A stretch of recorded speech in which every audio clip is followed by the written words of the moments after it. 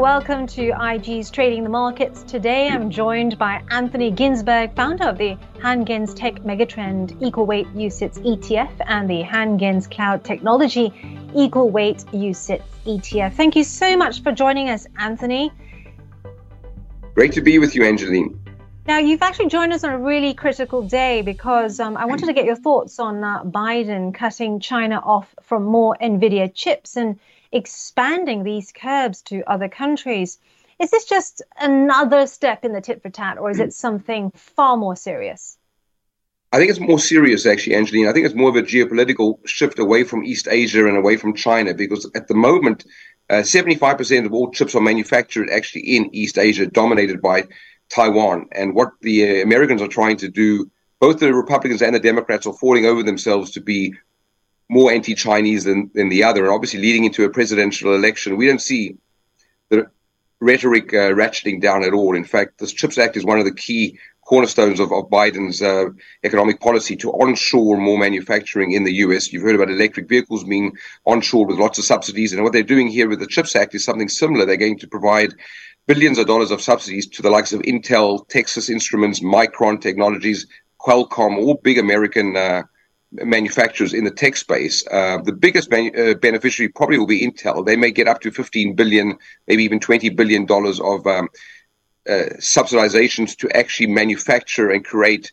wafer and other chip plants across Arizona and Ohio and a couple of other areas in the Midwest. We see Texas Instruments, as I mentioned, Micron, a few others becoming also big beneficiaries. So there are about $50 billion worth of manufacturing credits, essentially subsidies, for these tech outfits to start building out their own semiconductor and wafer plants in the U.S. So it's a big shift, and it's a long-term shift to really separate the U.S., both on the internet side, but also on the manufacturing side from China.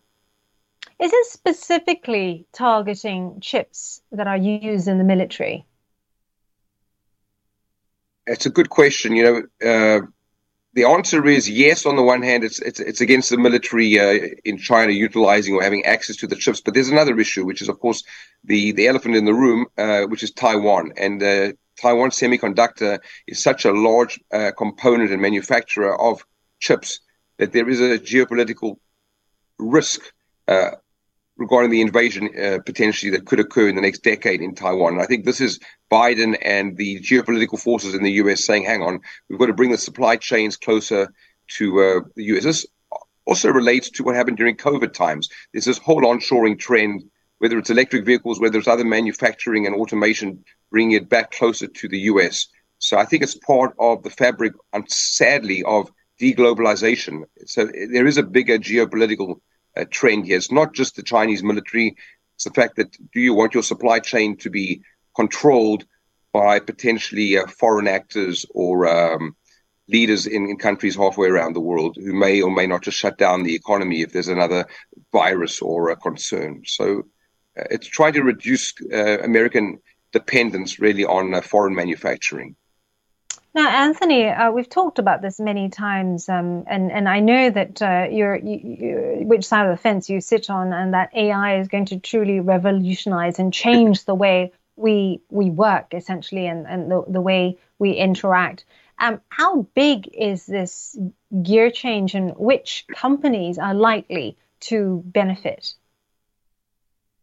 Goodness. Well, the answer to the AI question is that the initial beneficiaries of AI, besides NVIDIA, have been the fast tracking of cloud adoption rates. So the big cloud providers, AWS from Amazon and Microsoft Azure, Google, and even the likes of, I guess the other one would be IBM, who are big into cloud computing, as well as Oracle. They've benefited because a lot of the multinationals, Fortune 500s, want to use AI and machine learning, and they need to run it off faster servers than they currently deploy internally. So there's going to be a lot more cloud spending going on by global multinationals, essentially. And we've seen cloud earnings starting to come through. So they're the big buyers of NVIDIA chips, the big cloud infrastructure players that I mentioned previously. But more importantly, their own customers are demanding speed, and they want to obviously run more machine learning and AI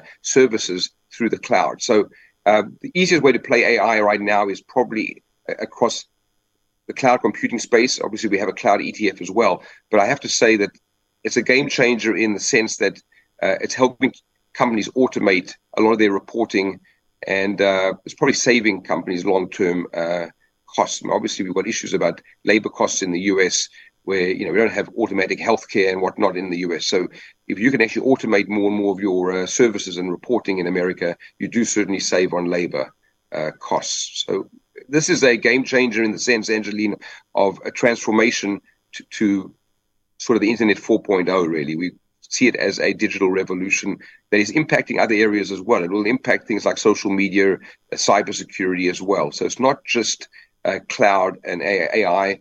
It infiltrates other areas, even mobile technology as well.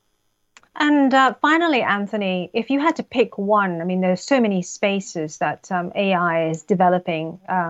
Cloud you mentioned, EVs, obviously. Yes. Could it be like the rise in the whole digital gaming, streaming phase we saw recently, Microsoft and Activision Blizzard? Where are we going to see the biggest growth? Well, that deal, very quickly, the Activision deal is a classic case of convergence across all of these sub-themes that we're talking about. That's why Tech Megatrends for us as an ETF covers multiple themes, and it's not easy to invest in independent silos anymore. If you talk to the CEO of Microsoft, the reason they did the Activision deal, it took 18 months of a lot of effort to get it across the finish line. It's really a deal across social media, cloud, mobile, and gaming.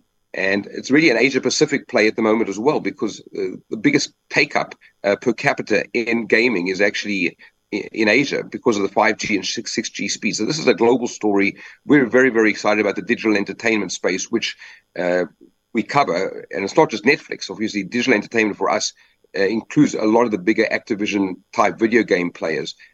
Interesting, gaming is 5 times the size of Hollywood at this point. So even though I'm based in California, Hollywood's playing big catch-up to the gamers. The video gaming industry is growing far quicker than traditional movies in Hollywood.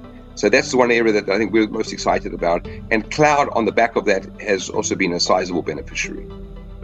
There you go. That's an interesting data point I didn't know. Thank you very much, Anthony Ginsberg, founder of the Han Gens Tech Megatrend Equal Weight UCITS ETF and Han Gens Cloud Technology Equal Weight UCITS ETF.